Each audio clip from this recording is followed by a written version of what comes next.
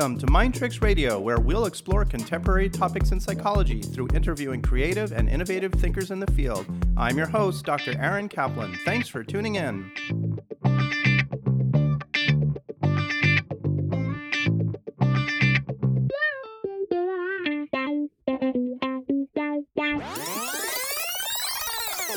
We're here today with Dr. Lisa Walker, a clinical psychologist in private practice in Honolulu. For the past 20 years, she's helped women in all stages of recovery from disordered eating, as well as guiding high-achieving women struggling with anxiety, stress, and burnout.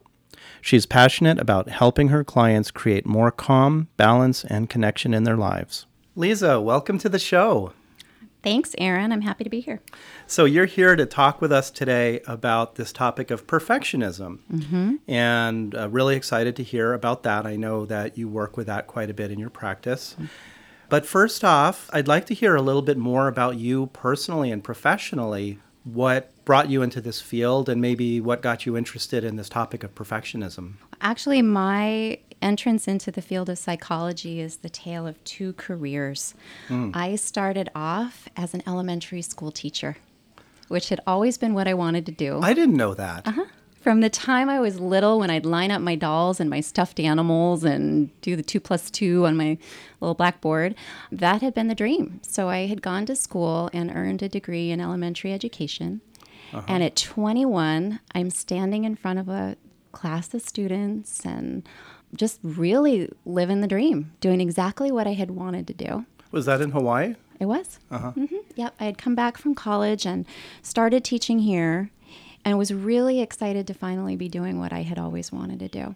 And then as I was getting close to the end of my first year teaching, it started not to feel like the best fit. Like there was something that was missing there. And I couldn't figure out what it was. So I thought, well, if I just work harder, I can make this work, right? And then we go into the second year teaching, and it's still feeling like it's not quite the best fit. And I started working with some mentor teachers and doing a whole lot of introspection and wondering, what's missing here?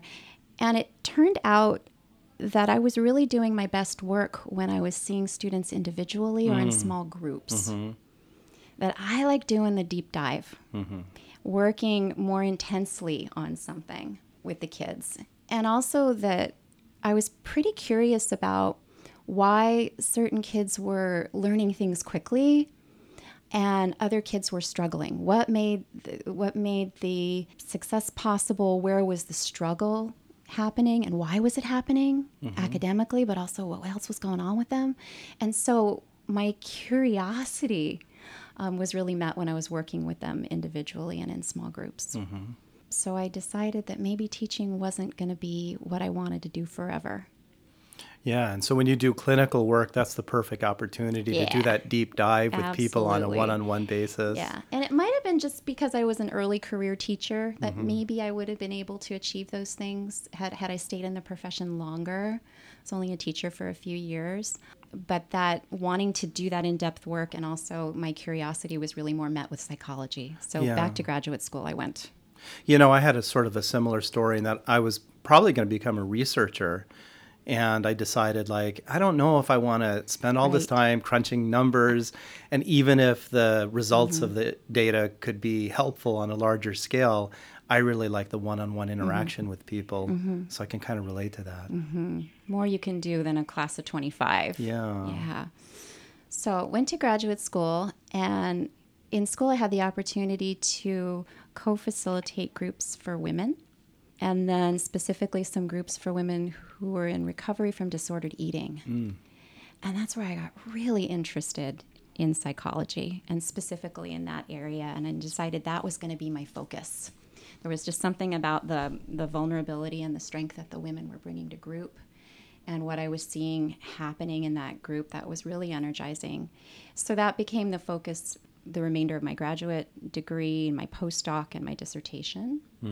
And then a lot of who I saw in the early parts of my private practice were women in recovery. A lot of eating disorder kind of work earlier on in your career. A lot of it. And themes kept popping up. There were common threads that were happening, and one of them was definitely perfectionism. So I found myself talking about it a lot. And then as my private practice has gone on, sometimes seeing perfectionism as the presenting issue for people who are high achieving students, athletes, performers. And also sometimes it was underlying depression or anxiety that might bring somebody in. So I know we're not here to talk about eating disorders, but I'm just curious, so this perfectionism, is that part of the phenomenology of eating disorders, a common element? It is. It's a risk factor and then also a maintaining factor. It often would be something that we would end up talking about, though it wasn't the presenting issue for people coming in. They might be coming in because they were feeling quite depressed, and underlying that depression was this feeling of failure. I'm not doing things perfectly, so I feel like I'm failing at everything in my life. And then I'm being judged. Is that part of what perfectionism is? Tell us a little bit more about what is perfectionism, actually. Like, how do you define that? The simple definition is that perfectionism is that tendency to hold excessively high standards for ourselves, really unattainable high standards, and that anything short of reaching those standards is unacceptable. And then we're very self-critical. Our self-worth is dependent on meeting those goals. And since we can't meet them, we're going to be self-critical a lot. What kinds of areas in one's life do they see that, needing to be perfect and meet those high standards? Perfectionism, we can really see it as a spectrum. There are some folks that have perfectionism happening in most areas of their lives. And then for other folks, it's something that pops up periodically or in certain areas. For me, and another one of the reasons why I got into being interested in perfectionism is that it was happening for me in certain areas as well. I think as therapists, we sort of gravitate towards issues that are reflective of something that's personal to us, Sure. right? Yes. Something that we either have struggled with or acknowledge in our own world or our family and our friends. So can I assume that you've had some perfectionism that you've dealt with in your life? Sure. Even just thinking back to the story I was telling you about transitioning from teaching into psychology, I can definitely remember a perfectionistic voice that was saying, how could you make this mistake? You just graduated from college.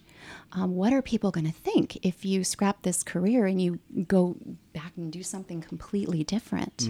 It can come up either across the board or just in certain areas of our lives. So when I think of certain areas, I'm thinking career, school, how you function in a relationship, how you function as a parent, how you just do your day-to-day chores, activities, those kinds of things. Perfectionism might be something that happens at work. You're not going to send out an email until you've read it 10 times and are assured there's absolutely no typos or grammatical errors. I see. But your house is a mess. So I can't send out this email because if it's not perfect, I'll look stupid. I'll look like a failure.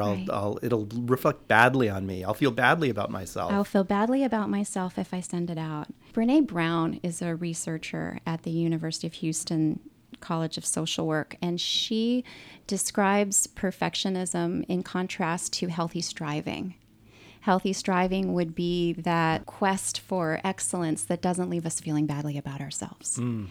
So I think it's helpful to think of perfectionism in contrast to that healthy striving. Perfectionism is setting unachievable high standards. So instead of being energized and motivated by our goals, we're feeling intimidated and really weighed down by the goal. Would there be a difference in terms of whether or not you achieved the goal, whether it was a perfectionism versus a healthy striving? So perfectionistic goal, for instance, might be that I will be able to speak with you without saying any ums or ahs, right? Yeah. That's going to be probably unattainable. Yes. And unrealistic. Right. Because we don't talk like that. Healthy striving is a realistic goal. We're likely to meet it. Your standards are high, but so is the likelihood of achievement of that goal. And if one didn't achieve the goal for whatever reason, I'm assuming that with healthy striving, one's not beating up on themselves if they don't meet that goal. Right. It's sort of like, that's my goal, but if I don't reach it, that's okay. That is okay. That's where we want to be. Healthy striving is acknowledging the process and the effort that went into the goal. It's thinking about it in terms of what we were able to achieve, not just focusing on what we weren't able to achieve. How widespread is this? Like, what percentage of the population is suffering from beating up on themselves with perfectionistic beliefs and practices? Again, I think because it's a spectrum, it's not an all or nothing. We either have it or we don't have it, because we can have it in certain areas of our life and not in others. So there was a 2019 study that looked at perfectionism from 1989 to 2016. It was a study of over 40,000 students in the US and Canada and the UK, and they were measured using a multidimensional perfectionism scale. And it looked at perfectionism on 3 dimensions. Self-oriented perfectionism, where we're setting demanding standards for ourselves, having unrealistic expectations of ourselves. Other-oriented perfectionism, where we're demanding of others. And then socially prescribed perfectionism, which is the belief that others are having unrealistic expectations of us. And so they looked at these and they found out that perfectionism is on the rise. Which one do you think of those 3 is higher, Aaron? Gosh, I would have to think the socially oriented one, imagining that other people are evaluating you with more expectations. Right. The socially prescribed perfectionism increased at twice the rate of the self-oriented or other-oriented perfectionism. Is that because of social media? The researchers suggested that it may be because we are living in an environment where we have this ability to compare more readily. Right, instantaneously. Yeah, they didn't make a causal relationship between the rise in social media and the rise in perfectionism or depression or anxiety. But I got to think, just from what's happening in the world, what's happening in the office, that social media has got to play a part in that. Yeah, because there's constantly comparing going on. There's just 24/7 access to what everybody else is doing, and you're putting yourself out there to the world about what you're doing. Compare and despair. Yeah. Right? Yeah. Compare and despair. And we're taking everybody else's highlight reel that we see on social media and comparing it to the backstory. And you know your backstory. You know all of those places that are messy, that are feeling imperfect. And then you're looking at social media where everyone looks like they're living their best life. So one thing I wanted to ask you a little bit about, just because we talk a lot about family of origin in this podcast, on several of the episodes, we've spent some time talking about that and background and history. I'm just wondering if you could say a little bit about how and why people may become perfectionistic. Where does that come from?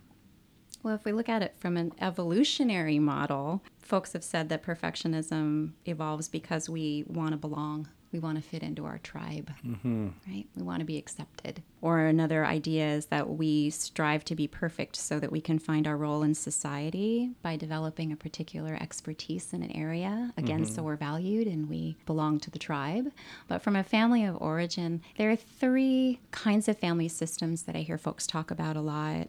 One is where there's an ongoing issue of severity in the family, like substance abuse, a sibling with special needs, maybe a mental health issue.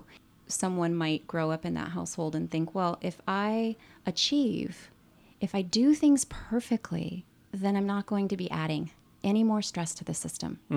I'm not going to be somebody that my parents need to worry about. I'm not going to cause any more conflict. I'm not going to add anything else there. So it's compensating for the drama and the turmoil going on in the family to try to not participate in that and not create more problem. Right, absolutely. A second family system that I hear about a lot is really achievement-oriented parents, where only an A is going to be acceptable or cheered. Yeah, we sort of see that a lot, don't we? Right. So only first place. If you get second place, it's not okay, and we're going to focus on the mistakes that you made and the reason why you're not in first place. And so a child growing up in that atmosphere might think, well, if I achieve, then I can get the love and the admiration that I really want. The third system that I hear a lot about is families where there's a lot of criticism, and any mistakes are met with harshness. So it's not okay to be trying something and not being successful at it to begin with. So in those last 2 examples that you gave, it's really just an internalization of this idea that I need to be a particular way in order to be accepted and be okay in this family. I won't be criticized. I'll actually be praised. If I do things perfectly, I'll be praised. And if I do things less than perfectly, I'm going to be criticized. So I better be perfect. I mentioned Brene Brown earlier, and she has this beautiful way of describing perfectionism as an armor. And it's the armor that we use to protect ourselves from feeling vulnerable, but also from feeling that sense of not being enough, not being worthy, not being lovable, not being part of the group if we make a mistake. And so we're using that perfectionism to keep us away from having those feelings that can arise when we're imperfect. But of course, that can only backfire, right? Absolutely, because again, the perfectionism is those goals are unattainable. So then we end up feeling that way anyway. Even if you did something perfectly 99 times, the 100th time is not going to be perfect. Yes, and we have a tendency toward perfectionism, and we set a goal and somehow we get close to that, or maybe we meet it. Then the thinking is, well, anybody could have done that. This is nothing special. If we've met it, then the goal is devalued. Right, sure. Or how come I didn't do it? I didn't do it before. Yeah. This is so achievable. And then we're going to set an even higher goal. So what if I only got an A? I mean, I got the A. That's what I should be getting. Right. It's no big deal. Yeah, and anybody can do that. It's nothing special. So, Lisa, I'm going to out you right now, and I don't know if you're going to appreciate this. You probably won't. But I've read some blogs that you've written that you are going to post soon on your website, Yes. www.lisawalkertherapy.com. Yes. And probably by the time this podcast is released, I bet they'll be posted, but they may not be. They're excellent, excellent writings, by the way, and I really enjoyed them. One thing, you spent one of the blogs that you wrote have to do with the cost of perfectionism. Basically, it sort of seems like how people pay the price for being perfectionistic personally, how it harms them.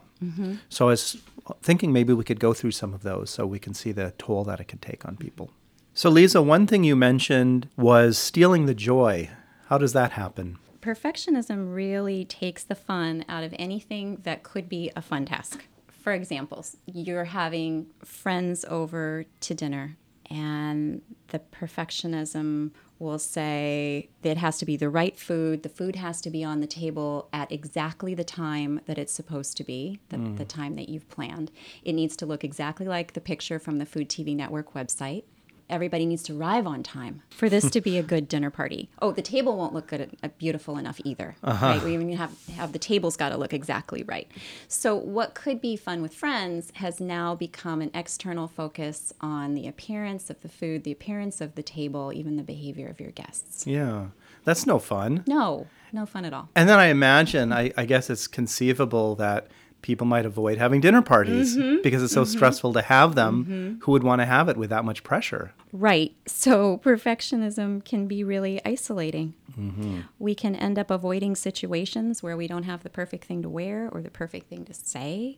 So it keeps us from interacting, which is really a shame because we're all imperfect, right? You're hanging out in good company if you bring your imperfectionism, if you bring your imperfectness along with you. Well, I was going to say, too, like, it can kind of be endearing. Like, who really wants somebody else to be perfect?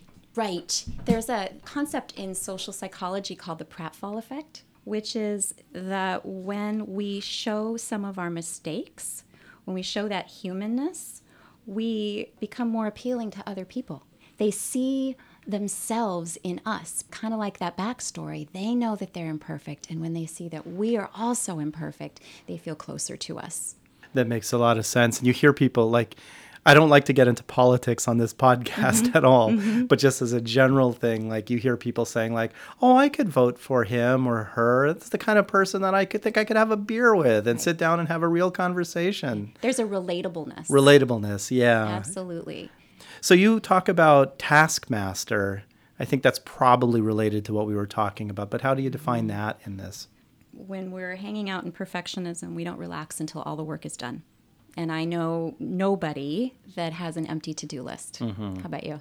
No, I don't. So if you're perfectionistic, then like you're trying to finish that to-do list. And it's never ending. Yeah. So again, then we're feeling badly about ourselves. Also, when perfectionism is driving us, there's no time to connect. There's no time to play. It's always I got to keep striving, keep striving. It was sort of like my 21-year-old self in that classroom. I'm going to work harder and work harder and work harder.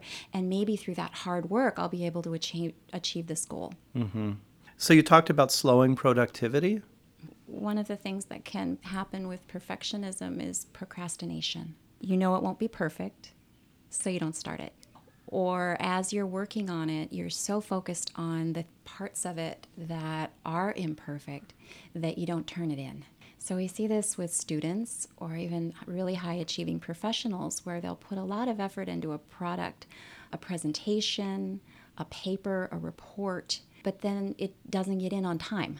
And then they get some feedback about how it's not in on time. Or I could imagine if they've procrastinated till the very last minute because they're afraid about just doing it perfectly. The irony there is it may not get done perfectly because they don't have enough time to finish it. Right. They're pulling an all-nighter. Right.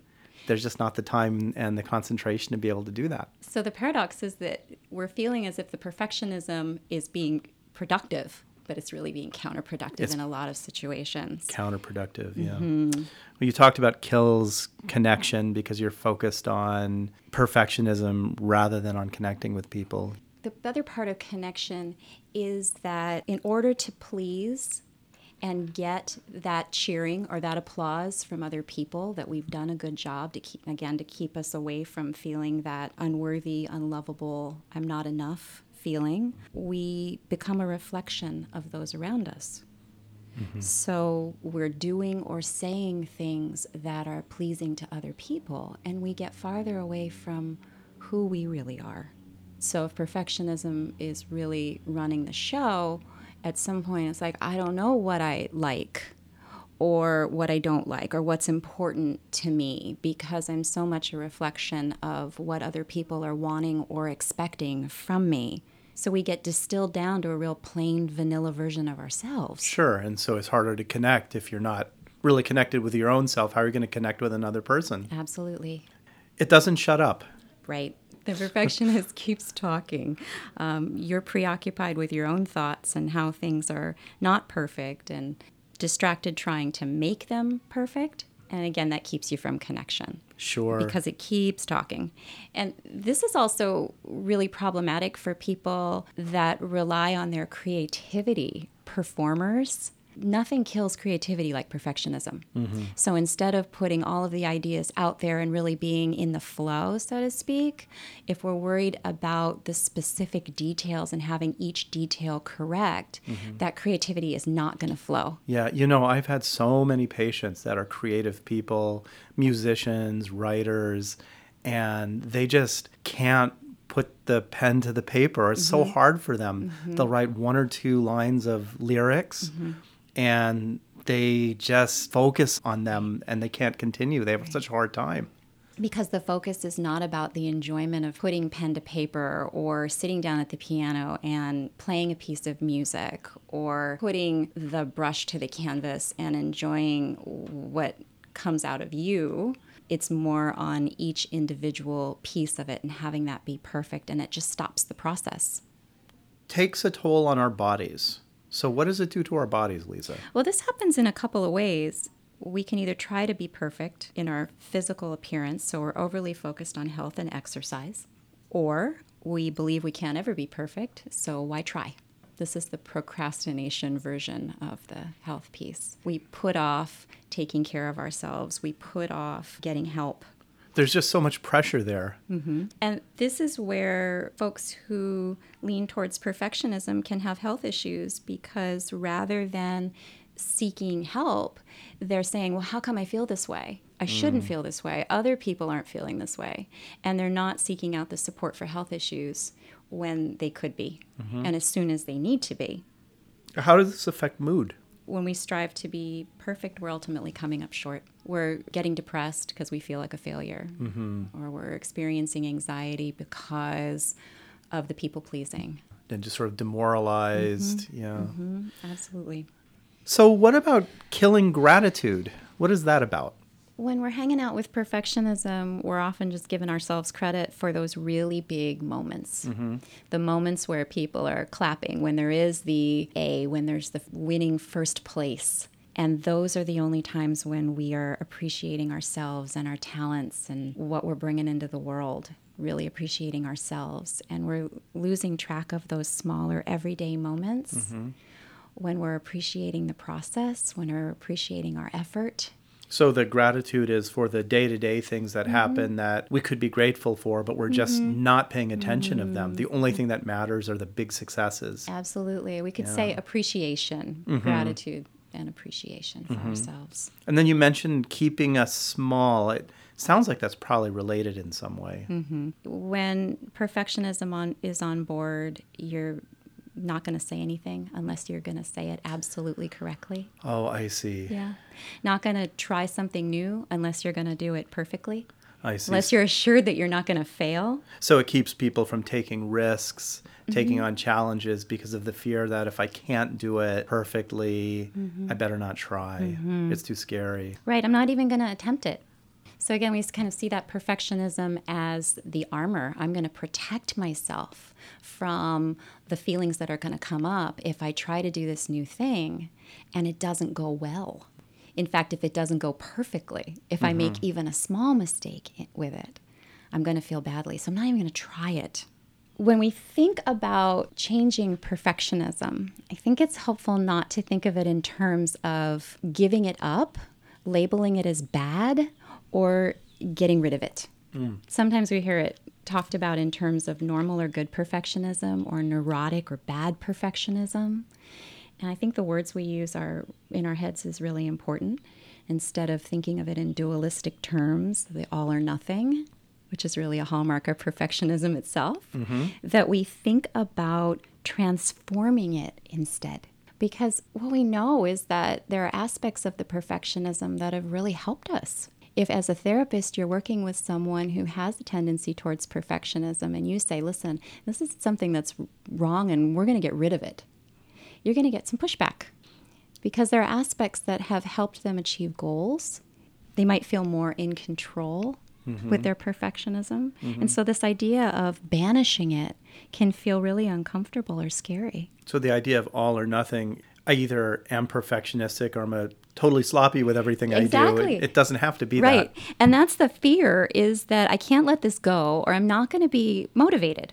I'll fail out of school. I won't care. I'm going to be someone who just sits on the couch. I won't have any goals. So we want to get away from this idea of needing to get rid of it.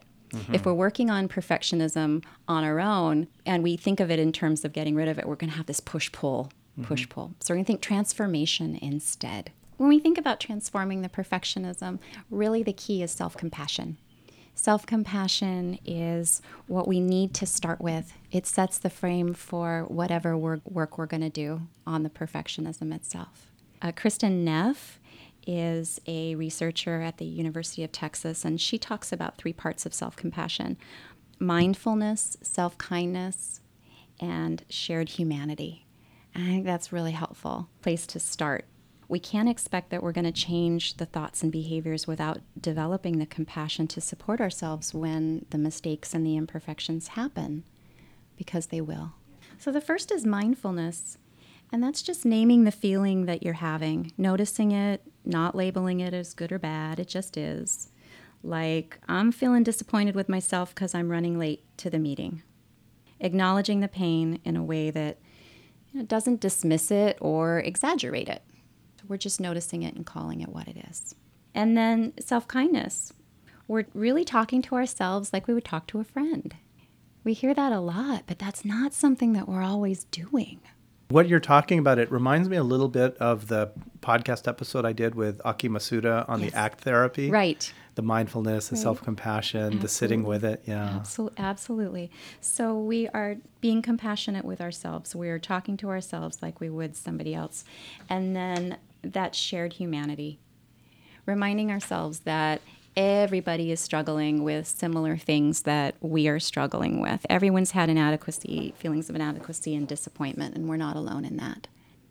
So Lisa, in some of your writings, you've talked about what you've called the greatest hits when it comes to working with perfectionism. And this looks to me, it's like different cognitive ways of examining one's thinking when it comes to perfectionistic thought patterns. Let's spend a little time talking about that. The first one that you've talked about is all or nothing thinking. We talked a little bit about that already, right? The perfectionistic part of us speaks in absolutes, success or failure. If I don't get the promotion, it's because I suck at my job. Or if my child misbehaves, I'm a terrible parent. So it's looking at things in terms of all or nothing. And the healthy striving aspect of ourselves versus the perfectionist would describe the whole situation rather than the all or nothing ends of the spectrum. So rather than the black and white, we would see things as, you might say, gray. I like to say tie-dye. Right? If I get a B plus or a B and I don't get an A, I didn't fail. Right. And if I got all A's and I got one B, it's very likely I'll get an A for the semester. The B is not going to make me fail. But even if I did, I'm not failing out of school. It's not an all or nothing. It's describing, the colorful middle part. What worked in that class that earned you the B plus? What was going well? And where were there maybe some areas that you needed to work on? So we're thinking of it in terms of a growth mindset, which is also describing the behavior versus making it about you personally. Aaron, it's not that you're a bad student that you got the B plus or that you suck at math. It was that there were aspects of the class that were easy for you, maybe some that weren't so easy, but you worked hard and you were able to manage, and other areas that you're really struggling with and you could use some help on. So it's way more descriptive. I think it's helpful when we talk about the thinking of perfectionism to have a visual image that goes along with our perfectionist. That we give that inner perfectionist a form, a color, a shape, because it's with that visual that we get a little space from it. What would be an example of that? Okay, I'll give you my example. Okay. A perfectionist for me might be the shape of a woman who is dressed beautifully, and she looks beautiful and she looks like she's got it all together, but she says really mean things. I see. Mean things like, that's not good enough, it should have been better. How come your house is messy and you're getting takeout and you don't have any time to cook and the kids haven't done their homework and everybody else has a beautiful Facebook Real Simple ready home and still has time for a glass of wine? Got it. Got it. So it's an actual visual image of the perfectionist creature. Right. Because then we can say, that's my perfectionist talking.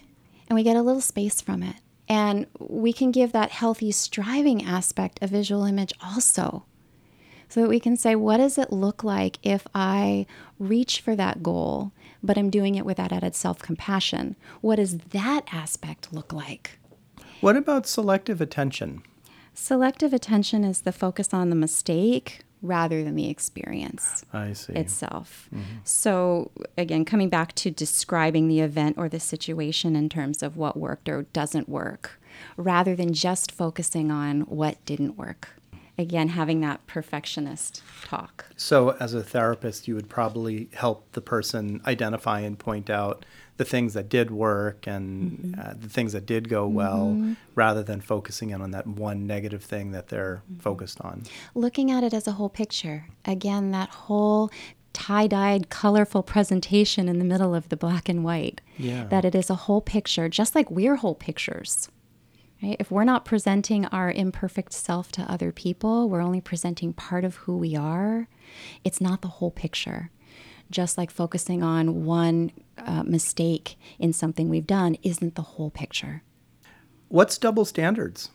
Double standards is where we're thinking that we can't make mistakes, but we're fine with other people making them. A lot of Right? people are their own worst enemy, right? Like anybody else is okay, but I'm not. Right. And this idea of how come we're different?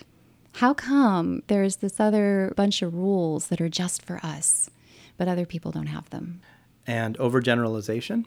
That one mistake means we're a failure overall. That's a little bit similar to the selective attention part, yeah. And then the shoulds.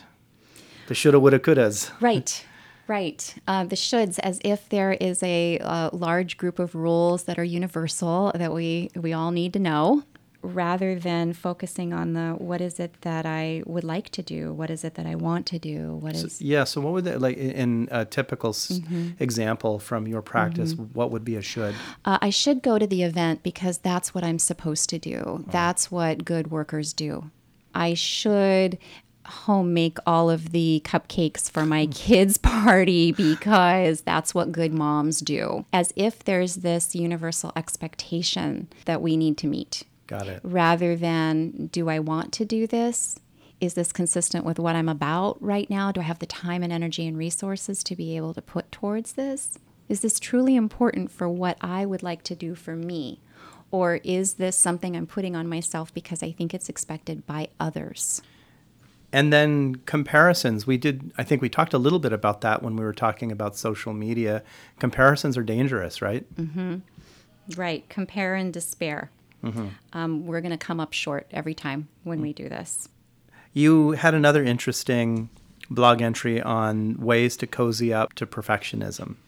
And I guess this is ways to manage and deal with perfectionism and how to have a relation to it in a healthy way. Mm-hmm.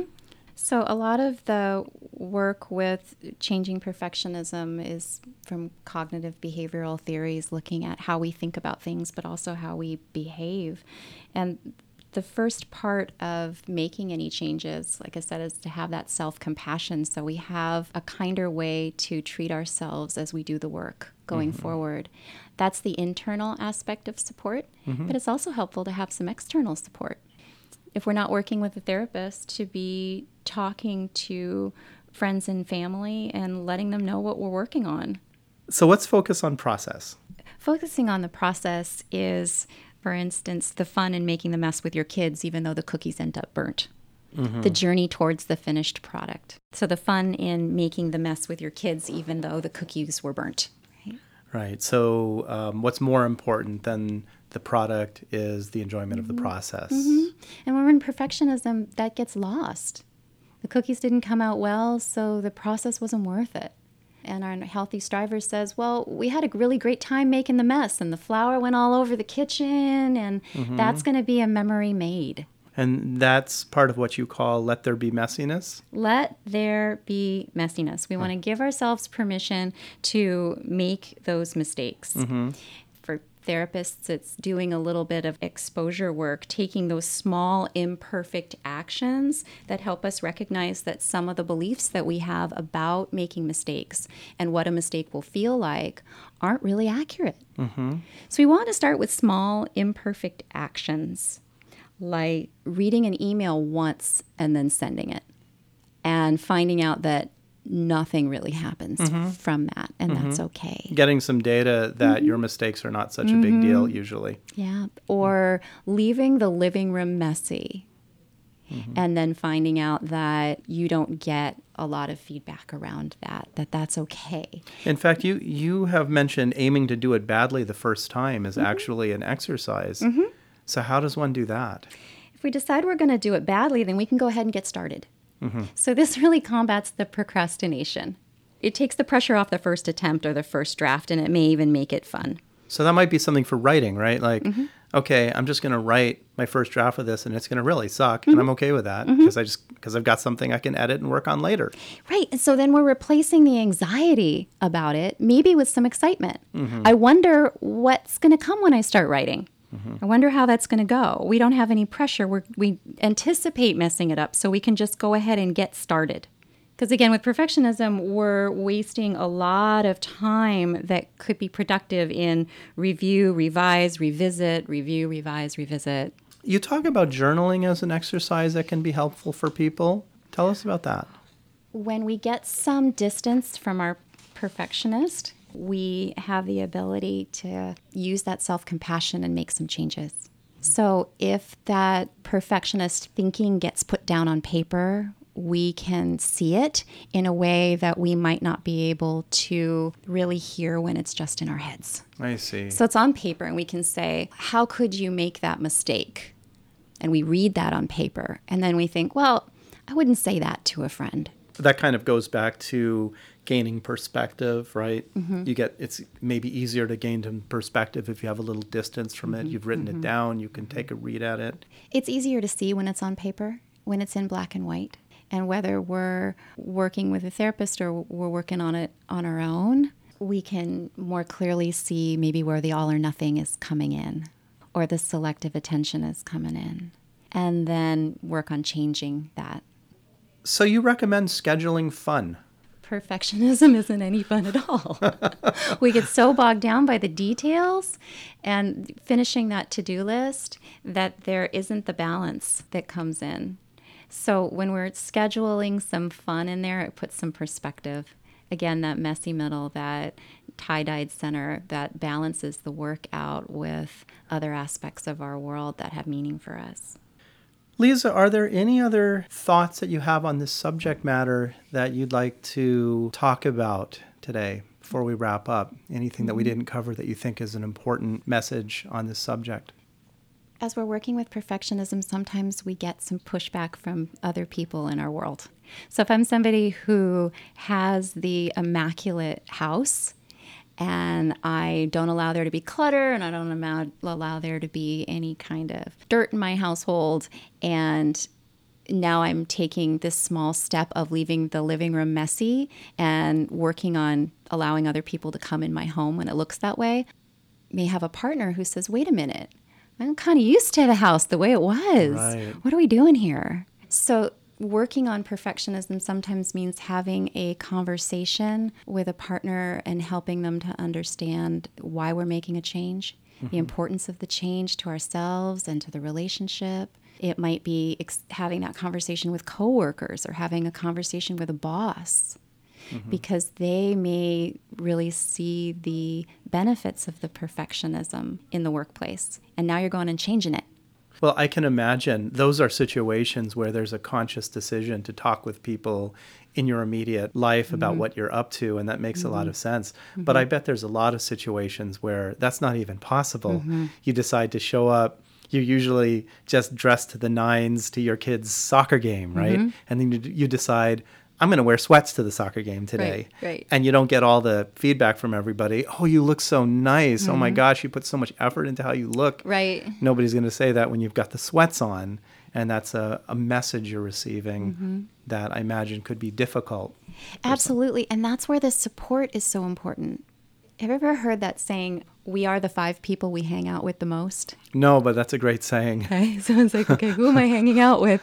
And if we're hanging out with people who are okay with mistakes and aren't not being perfect, that can really be supportive in moments like that.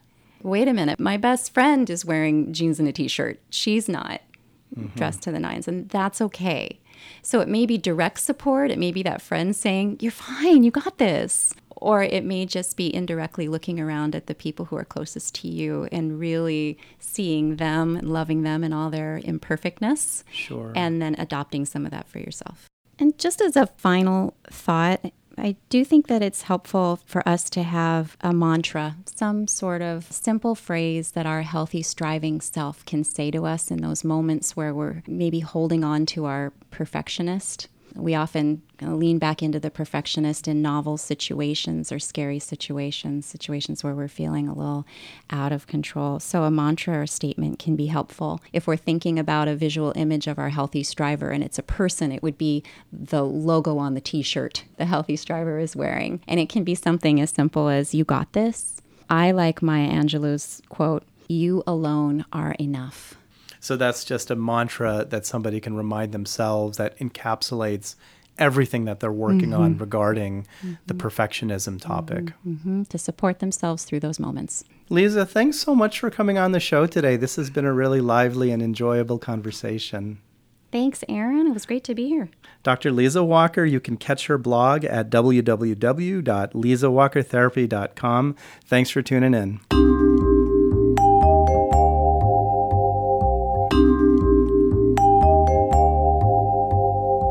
Thank you for listening to Mind Tricks Radio. I hope you have enjoyed the program.